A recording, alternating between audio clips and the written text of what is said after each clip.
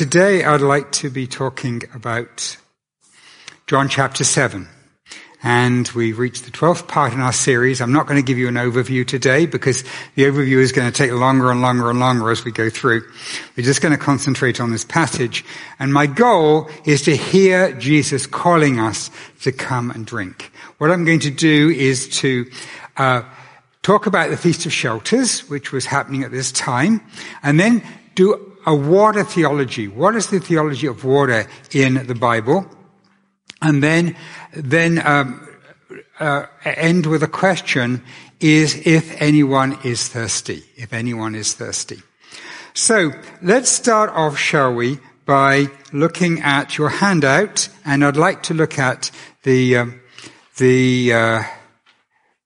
section. Let me just get it up on here for you. The first section there on your handout. So this is about going to the Feast of Shelters. After this, Jesus traveled throughout Galilee. He stayed out of Judea because the Jewish leaders wanted to kill him. Now the Jewish Feast of Shelters was near. So Jesus' brothers advised him, please leave here and go to Judea. So Jesus' brothers advised him, leave here and go to Judea, so your disciples may see your miracles that you're performing. For no one who seeks to make a reputation for himself does anything in secret. If you're doing these things, show yourself to the world. For not even his own brothers believed in him. Can you imagine what this is like for Jesus? Like his own brothers at this point not believing, and they're saying, well, go to Jerusalem, but really they don't think he's going to do anything. They just want to expose him. What would that have felt like to him? We know that later on, he appeared, after he was raised from the dead, he appeared to at least one of them, James, and James became, in fact, the leader of all the apostles. And so these brothers did believe in him, at least one of them did later on, but at this point, they didn't. So Jesus replied, my time has not yet arrived, but for you, any time is good. The world cannot hate you, but it hates me because I'm testifying about it that its deeds are evil. And this is this verse is one of the ones that kind of overlays the whole passage. This is hatred of Jesus. What's he done? He's healed some people. He's preached a message of love. What's happening that they want to kill him? This does not make sense unless you realize that he's deeply triggering some guilt that's in them, that they know there's a wrong in them that he's triggering. And so this kind of wanting to kill him is underlying the whole thing. Can you imagine what it's like for Jesus? We know that he's God. We know that he's got supernatural power. But to know that people want to kill you, it's not a nice feeling, is it? And he's just pouring his life out in love for these people, and this underlying threat that's there that comes right the way through this passage. What's that like for him to be putting himself in that situation, just continuing holding out in love? Verse 8, you go up to the feast yourselves. I'm not going up to this feast because my time has not yet fully arrived. Or literally, we could translate this, my moment hasn't yet come for coming to the feast. When he'd said this, he remained in Galilee. But when his brothers had gone up to the feast, then Jesus himself also went up, not openly, but in secret. So that's let's just read the next bit here. So the Jewish leaders were looking for him at the feasts, asking, where is he? There was a lot of grumbling about him among the crowds. Some were saying, he is a good man, but others, he deceives the common people. However, no one spoke openly about him for fear of the Jewish leaders. In this passage, you can see there's that symmetry that often John likes to put in his writing, where he starts off with an idea and then moves through to a central point and then back to the original idea. You can see that in several places in this passage. There are really three scenes here. The first scene is with his brothers and about going up to the feast. The second scene is in the middle of the feast, and the third scene is on the last day of the feast. So those are the three scenes. We're going to then look now at some Old Testament background to this feast. There are different names. Sometimes it's called the Feast of Tabernacles, but it would be more accurate. We don't use the word tabernacle now. It just means tent or shelter, because God told them to remember their time in the wilderness by making these temporary shelters. And it was a fun week. It was like camping. They would, everybody would move out of their house. It was their equivalent to Thanksgiving. It was that time of year. Instead of living indoors, they'd make these shelters with branches, and imagine the kids would have fun. If they lived in a city, they'd make them up on the roof. And instead of living indoors for the week, they'd live in these shelters. It was the most popular of all of the feasts that the Jews celebrated. And in fact, people would come from all over to Jerusalem to celebrate this feast. It was the biggest one. So Jesus arrives at the feast, and we have an altercation, a disagreement. When the feast was half over, Jesus went up to the temple courts and began to teach. Then the Jewish leaders were astonished and said, "How does this man know so much when he's never had formal instruction?" So this is the question. What's Jesus' authority here? So Jesus replied, "My teaching is not from me, but from the one who sent me. If anyone wants to do God's will, he'll know about my teaching, whether it's from God or whether I speak on my own authority. The person who speaks on his own authority desires to receive honor for himself. The one who desires the honor of the one who sent him is a man of integrity, and there's no unrighteousness in him." So that's his answer to this question about, what authority do you have? Hasn't Moses given you the law? Yet not one of you keeps the law. Why do you want to kill me? In other words, Moses said, "Do not murder," but you've got murder in your hearts. The crowd answers, "You're possessed by a demon. Who's trying to kill you?" But of course they're wrong, because they they are trying to kill him. Jesus replied, "I performed one miracle and you are all amazed. However, because Moses gave you the practice of circumcision, not that it came from Moses but from the forefathers, actually it was Abraham it started with, you circumcised a male child on the Sabbath. But if a male child is circumcised on the Sabbath so that Moses' law is not broken, why are you angry with me because I make a man completely well on the Sabbath?" So what's going on there? Okay, well, according to the law, a child had to be circumcised 8 days after they were born. And, of course, if they're born on the Sabbath, they count that as the first day, they would actually, 1 in 7 times have to be circumcised on the Sabbath. So why was that? Well, in any system of law, there's a hierarchy of laws. There is in our law now, in our society now. So for example, we've got red stop lights, but if the police are chasing someone, that is more important, or an ambulance is going to the hospital, that is more important, and they can override the stoplight. And so in any system of law, you have a hierarchy where some laws are more important than others, and the major laws override the minor laws. If somebody's about to die, you don't worry about the parking restrictions. It's this hierarchy. And what Jesus is pointing out, that this hierarchy existed in the law of Moses, and they would accept that the Sabbath law wasn't as important as the circumcision law. The circumcision law was about the promise of a new creation. God is one day going to bring something completely new. It was like a pointer towards that. And Jesus is saying, I'm actually bringing in the new, like I'm bringing in life from the death. Here's a man that I healed on the Sabbath, and, he was like withered up and dying, and I brought him life. And, isn't that more important than the Sabbath on the hierarchy? Of course it is. He says, verse 24, do not judge according to external appearance, but judge with right judgment. So in other words, this is something you need to be, you claim you're following Moses, but you're not even following Moses. You need to judge correctly.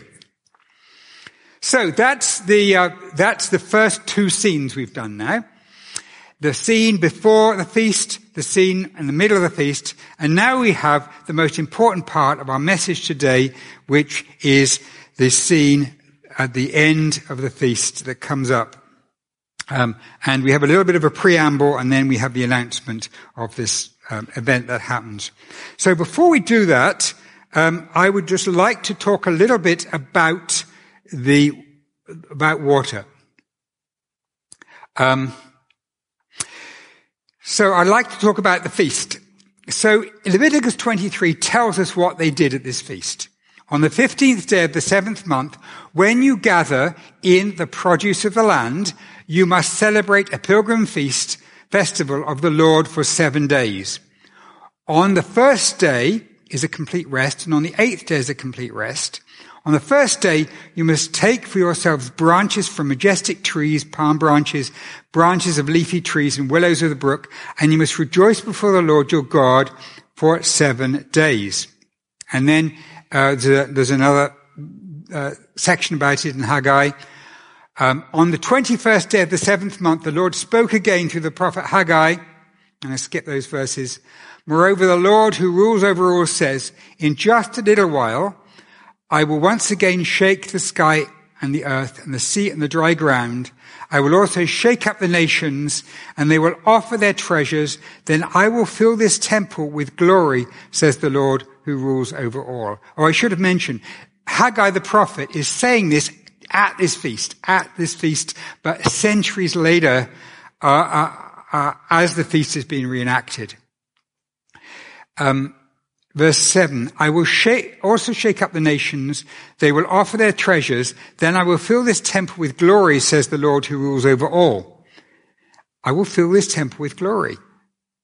The silver and gold will be mine, says the Lord who rules over all. The future splendor of the temple will be greater than all of former times. The Lord who rules over all declares, and in this place I will give peace. Well, what's spoken in these verses was on exactly the same spot that Jesus said these words. Exactly the same place, more than 500 years earlier, on exactly the same day of the year. So he is making this prophecy that one day God's glory is going to fill this place. And this, of course, was carried out in this moment we've just read about. So what happened during this feast? It was a feast that really celebrated the time in the wilderness, and particularly water. And Isaiah 12 talks about it, and it says, I'll just read verse 3, joyfully you will draw water from the springs of deliverance. This is one of the verses they would read during the feast when they were celebrating it. I'm just going to read you a description of some of the things that would happen during this feast, during these 7 days. On the 7 days of the feast, that's the verse 7, a golden flagon was filled with water from the pool of Siloam and was carried in a procession led by the high priest back to the temple. As the procession approached the water gate on the south side of the inner court, 3 blasts from the trumpet were made. While people watched, the priest went around the altar with the flagon, and the temple choir began to sing Psalms 113 through to Psalm 118. When they reached Psalm 118, all of the people there shook their what they were carrying, which was supposed to be willow and myrtle twigs and palm, and they would shake these branches, and with one hand, and they'd have a piece of citrus fruit in the other to symbolize being the thanksgiving from the harvest, and they would give thanks to God. Then the water was offered to God, and it was poured out onto the ground to symbolize the Spirit being poured out in the last day. And that would happen, that event would happen, be completed on the 7th day, which would be the Friday, because Saturday is the Sabbath. So On the last day, which was the 8th day, it was actually finished. It was like a rest at the end of the feast. And so Jesus is actually, instead of them pouring the water, Jesus is getting up and saying, actually, we're going to have an even better feast going today, because I'm going to do something which is, all these things are symbolizing. Okay, here's another quote from the Old Testament. The original Feast of Tabernacles happened to commemorate leaving Egypt, coming out of slavery and going to the Promised Land. And that coming out of slavery to the Promised Land, they were sustained by God moment by moment during that time.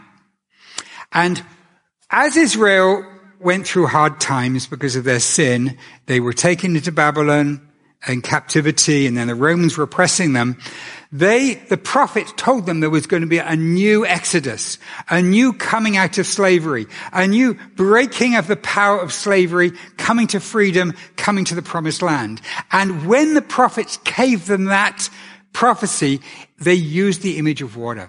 And here's an example. Leave Babylon, flee from the Babylonians, announce it with a shout of joy, make this known, proclaim it throughout the earth. Say, the Lord protects his servant Jacob. They do not thirst as he leads them through dry regions. He makes water flow out of a rock for them. He splits open a rock and water flows out. You see the imagery? This connection between water flowing from the rock and coming and freedom from slavery, freedom from oppression is so closely woven in the prophets.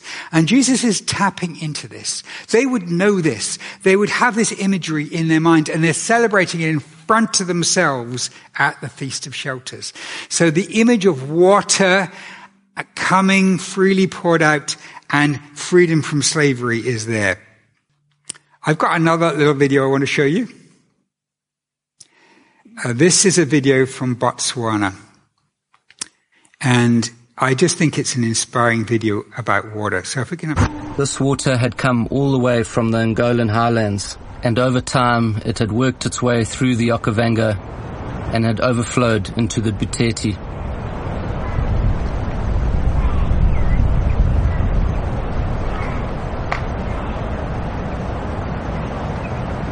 It flowed in the contours of the land. The sand was thirsty. There we go. I just thought, I love that clip.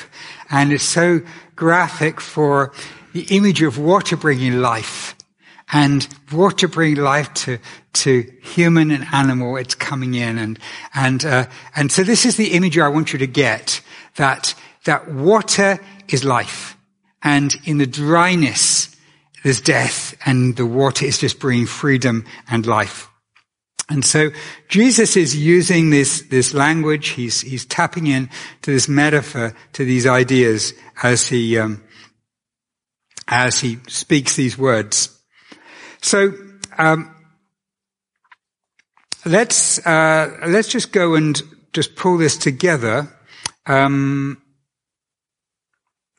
My overview, Feast of Shelters, we've been talking about water theology, we're about to now, and then we're going to talk about being thirsty. Water theology. So here it is. The theme of water has got strong roots in the Hebrew minds.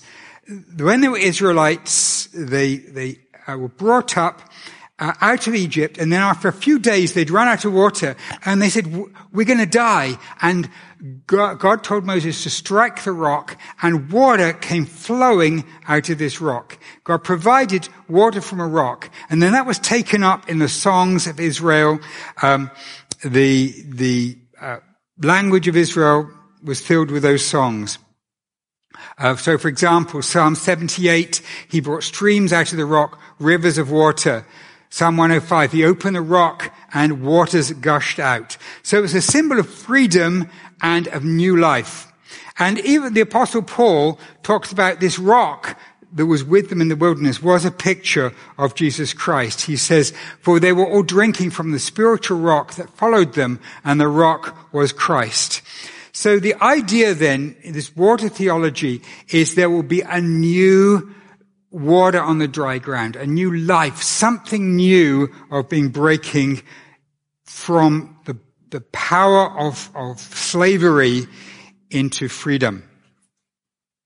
And so what I'd like to do then is to go back to our passage, go back to your sheets and read what Jesus says then. Now we've got a context, what it means. Let's read it. So we start verse 25. Then some of the residents of Jerusalem began to say, "Isn't this the man they're trying to kill? Yet here he is speaking publicly and they're saying nothing to him. Do the ruling authorities really know that this man is the Christ? But we know where this man comes from. Whenever the Christ comes, no one will know where he comes from." When Jesus, so they're saying, we know where he's from. He's from Galilee. But so he can't be the Christ. Now, of course, John is writing this for us, and there's a kind of irony, because John knows that we know that this isn't true. So he knows that as we're reading this, we know, of course, Jesus came from Bethlehem, but at the time, they weren't, they were trying to make excuses for why Jesus couldn't be the Savior. Then Jesus, while teaching in the temple courts, cried out, "You both know me and know where I'm from? And how I have not come on my own initiative, but the one who sent me is real. You do not know him, but I know him because I've come from him and he sent me." In other words, you really don't know about where I'm from. And then you have the arrest, attempted arrest. So they tried to seize Jesus, but no one laid a hand on him because his time had not yet come. Yet by the way, that expression, his time had not yet come, literally his hour had not yet come. When John uses that word, that expression, he always talks about the hour of Jesus' death and resurrection. That was his hour. Many of the crowd believed in him and said, "Whenever the Christ comes, he won't perform more miraculous signs than this man, will he?" The Pharisees heard the crowd murmuring these things about Jesus, so the chief priests and Pharisees sent officers to arrest him. Well, a little later we see the officers returning, and this kind of brackets this middle section. And this is the key section in the passage. Then Jesus said, "I will be with you for only a little while longer. Then I'm going to the one who sent me. You will look for me, but will not find me, and where I am, you cannot come." Then the Jewish leaders said to one another, "Where is he going to go that we cannot find him? He is not going to the Jewish people dispersed among the Greeks and teach the Greeks, is he? What does he mean by saying, 'You will look for me, but will not find me. Where you're going, I cannot come'?" Then here we have the central statement of the passage. On the last day of the feast, the greatest day, and this was the greatest day because it was the culmination, it was the 8th day, it was like the second Sabbath, it went from Sabbath to Sabbath, but this was the day where they'd kind of done all the stuff of the feast and they just rested, and it was the day of rest at the end, so that's why it's called the greatest day. And they'd done with the pouring of the water, but now Jesus now says, he is the one. "If anyone is thirsty, let him come to me, and let him drink, the one who believes in me." I've put the word order that way round because that's exactly how it is in the original. It's just slightly awkward in English, but it's important to see the way it is because it's almost poetic, and it's got one thing that first line that leads to the second line. So the first line says, "If anyone is thirsty," the second says, "let him drink."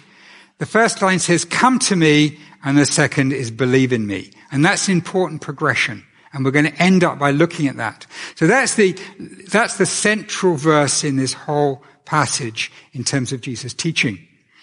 Just as the scripture says, from within him will flow rivers of living water. Now that's not an exact quote from anywhere in the Old Testament. What Jesus has done is taken the teaching from the Old Testament, and if we had time I'd go through and show you the verses, and he's put them together into that. Now he said this about the Spirit whom those who believed in him were going to receive, for the Spirit had not yet been given because Jesus was not yet glorified. Now, let's just have a look. And the next verse I was going to show you. On that day, the mountains will drip with sweet wine, the hills will flow with milk, all the dry stream beds of Judah will flow with water. A spring will flow out of the temple of the Lord, watering the valley of the acacia trees. That sounds very much like our video we just saw.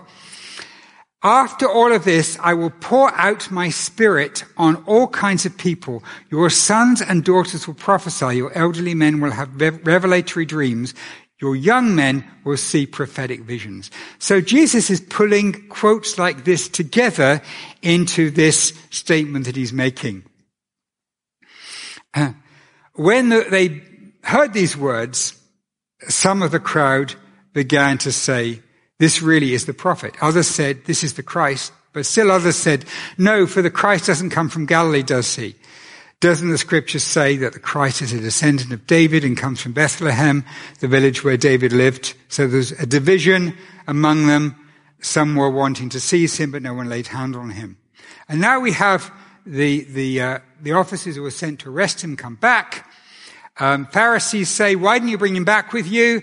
And they said, never did a human being speak like this one. And the Pharisees said, you haven't been deceived, have you?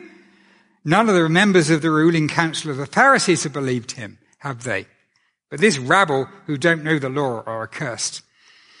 And then we've got a reference to Nicodemus. The first time he's mentioned since chapter 3. Nicodemus, who'd gone to Jesus before and who was one of the rulers, said, our Lord doesn't condemn a man until it first hears from him and learns what he is doing, does it? They replied, you aren't from Galilee too, are you? Investigate carefully, and you'll see that no prophet comes from Galilee. You may be wondering why they're saying these negative things about Galilee. What happened was, sometime before Jesus was born, there was a big political reorganization, and a whole lot of people were moved, non-Jews, from another part of the land to the area of Galilee. And they would move there for political reasons, and they were forcibly told they had to follow Jewish customs and Jewish religion. So they became ethnically Jews. Sorry, not ethnically Jews, religiously Jews. They would celebrate all of the festivals and so on, but they were not ethnically descended from Abraham. Now that's not a problem because right even in the law, it's quite possible for somebody to become a Jew as a follower of God, but not be a descendant of Abraham. So, for example, Rahab was like that. Ruth was like that. People could join the nation and become followers of God. But these people, the Galileans, weren't true Jews in terms of tracing their inheritance back to Abraham. So they really despised. They weren't as bad as Samaritans, but they were halfway to Samaritans. And so the idea that these people, these were like Galileans, and Jesus deliberately picked his disciples from Galileans. People who were ethnically looked down on, despised. They weren't the right race. And they were looked at, and Jesus deliberately picked most of his disciples from them. Levi was a Levite, and so he would have been one of the 12 tribes, but some of the others were. But people like James and John were Galileans. And so this was the stigma that they had. Now, of course, Jesus was born of the line of Abraham because he was born in Bethlehem, but they didn't know this. So this is the backdrop, the background to everything that's happening here. There's also the idea of the new creation. The river of the Garden of Eden, as water is a symbol of the creation. And so the streams of water, salvation, and the Exodus. There we go, the context in John. So I'm just going to try and pull things together now and really focus on how we can respond to this message. So Jesus is constantly connecting himself with what was happening to the Israelites in the wilderness. So he's the new Moses. He's greater than Moses. He's going to lead them out of captivity. For example, he says, just as Moses lifted up the snake in the desert, so the Son of Man must be lifted up.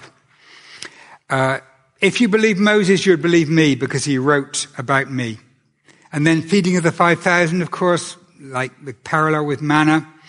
It's not Moses who's given you the bread from heaven, but my Father is giving you the true bread from heaven. And then he talks about one greater than Moses in the verses we saw. I perform one miracle, you're all amazed. However, because Moses gave you the practice of circumcision, you circumcise a male child on the Sabbath. Why are you angry with me? Because I made a man completely whole on the Sabbath. So you have to understand that to the Jews, Moses was almost equal to God. Like he was just such an amazing figure. And so now you can maybe understand why they wanted to kill him. Because here's this man who's putting himself in Moses' shoes, but doing better than Moses, infinitely better than Moses in every place. And he's claiming, behind this, he's claiming, I'm the one who's going to lead you out of captivity to the promised land. I'm the one who's going to sustain you on the way. My body is the food you're going to eat. And I'm going to give you living water to drink because I am going to sustain you on the way to this place that we're going. So here's the imagery. And often the Christian life is pictured like this. We're on a journey. We're going to heaven, but we're not there yet. Right now, we're in the struggle of the wilderness. Not everything is beautiful. Not everything is good. Do any of you have struggle-free lives? No, we understand the experience. We've come out of captivity, if we're a Christian, but we're not in the promised land yet. And so this is the picture, this is what Jesus is calling us to. He's saying, I'm the one who can take you from captivity, from slavery to freedom, and I can quench your thirst. As on the journey, you go through times of thirstiness, times of desperateness. I'm the one who can pour this life-giving water on you, and you feel so refreshed, and you just feel that refreshment flowing over you. We can look back at those days and we can say, did people thirst in those days in a spiritual sense? Well, yeah. We have that woman of Samaria, don't we, who was thirsting. And we have, he offered her the drink. Are people thirsting today? I would say that never has the world promised so much and delivered so little. Never has the world promised so much and delivered so little. We have a world with increasing mental health illness problems, with suicides, depression. We have divorce. We have violence. We have drugs and all kinds of other addictions. We've got these increasing because it's a world in which there is such dryness. There's such a desperate need for this thirst to be met. And if in those days they were thirsty, in these days the thirst is even greater. And Jesus is holding himself up as the answer. I can take you, if you're in slavery, I can take you out of slavery. I can bring you into freedom. Anything in your life where you're not free, I'm the one who can unlock your freedom and bring you out. He says, I have my spirit. My spirit is life from the dead. My spirit is this new creation. So I want to ask you the question then, how do you respond to this? What do we do? How do we follow this? Well, Jesus says the two things that we saw on the list. He says, come to him and believe in him. And I want to say to you that is really summarized very simply. We come to him in prayer. We can't physically come because he's not here, but we can just as easily or more easily come to him in prayer and say, Jesus, I am thirsty. Jesus, I am thirsty and I need you. And then believe in him. And believe in him means to follow his teaching, to follow what he says, to stop looking for the things we try to satisfy ourselves with and to seek him for our satisfaction. If you're already following Jesus and you feel dry and you want more of the water, it's the same thing. It's the same thing. If this morning you're feeling dryness in your life, Jesus is calling out to you now. Come to me. I want you to have that cool, refreshing water just poured over you.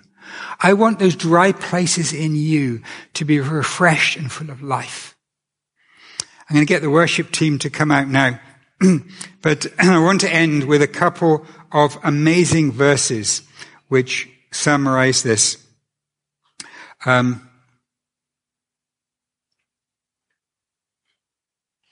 get past this. Isaiah 55 and the verses 1 and 2. Come, all you who are thirsty. Come to the waters, and you who have no money, come buy and eat. Come buy wine and milk without money and without cost. Why spend money on what is not bread and your labor on what does not satisfy? Listen to me and eat what is good, and your soul will delight in the richest of fare. And then, quote from the end of Revelation, the Spirit and the bride say, come. And let him who hears say, come. Whoever is thirsty, let him come. And whoever wishes, let him take the free gift of the water of life. This is the end of the Bible. Right at the end of the Bible, this is how it closes. I read that again. Come, let him who hears say, come. Whoever is thirsty, let him come. And whoever wishes, let him take the free gift of the water of life. I want to challenge you this morning. I don't think there's anyone here that would say, I've no areas of dryness in my life. I am just fully, everything is wonderful. If you're saying that, I think you're probably lying. Because you don't really get that until we're at the promised land. And I'd like us to respond to this message now. Maybe everybody could stand. And if you want to, if you feel that you want to, you can pray with me. And pray that God will give you water in whatever part of your life where you're feeling dry. Jesus, we thank you that you offer us yourself as the living water. And you say, come to me. Oh, Jesus, we come to you now.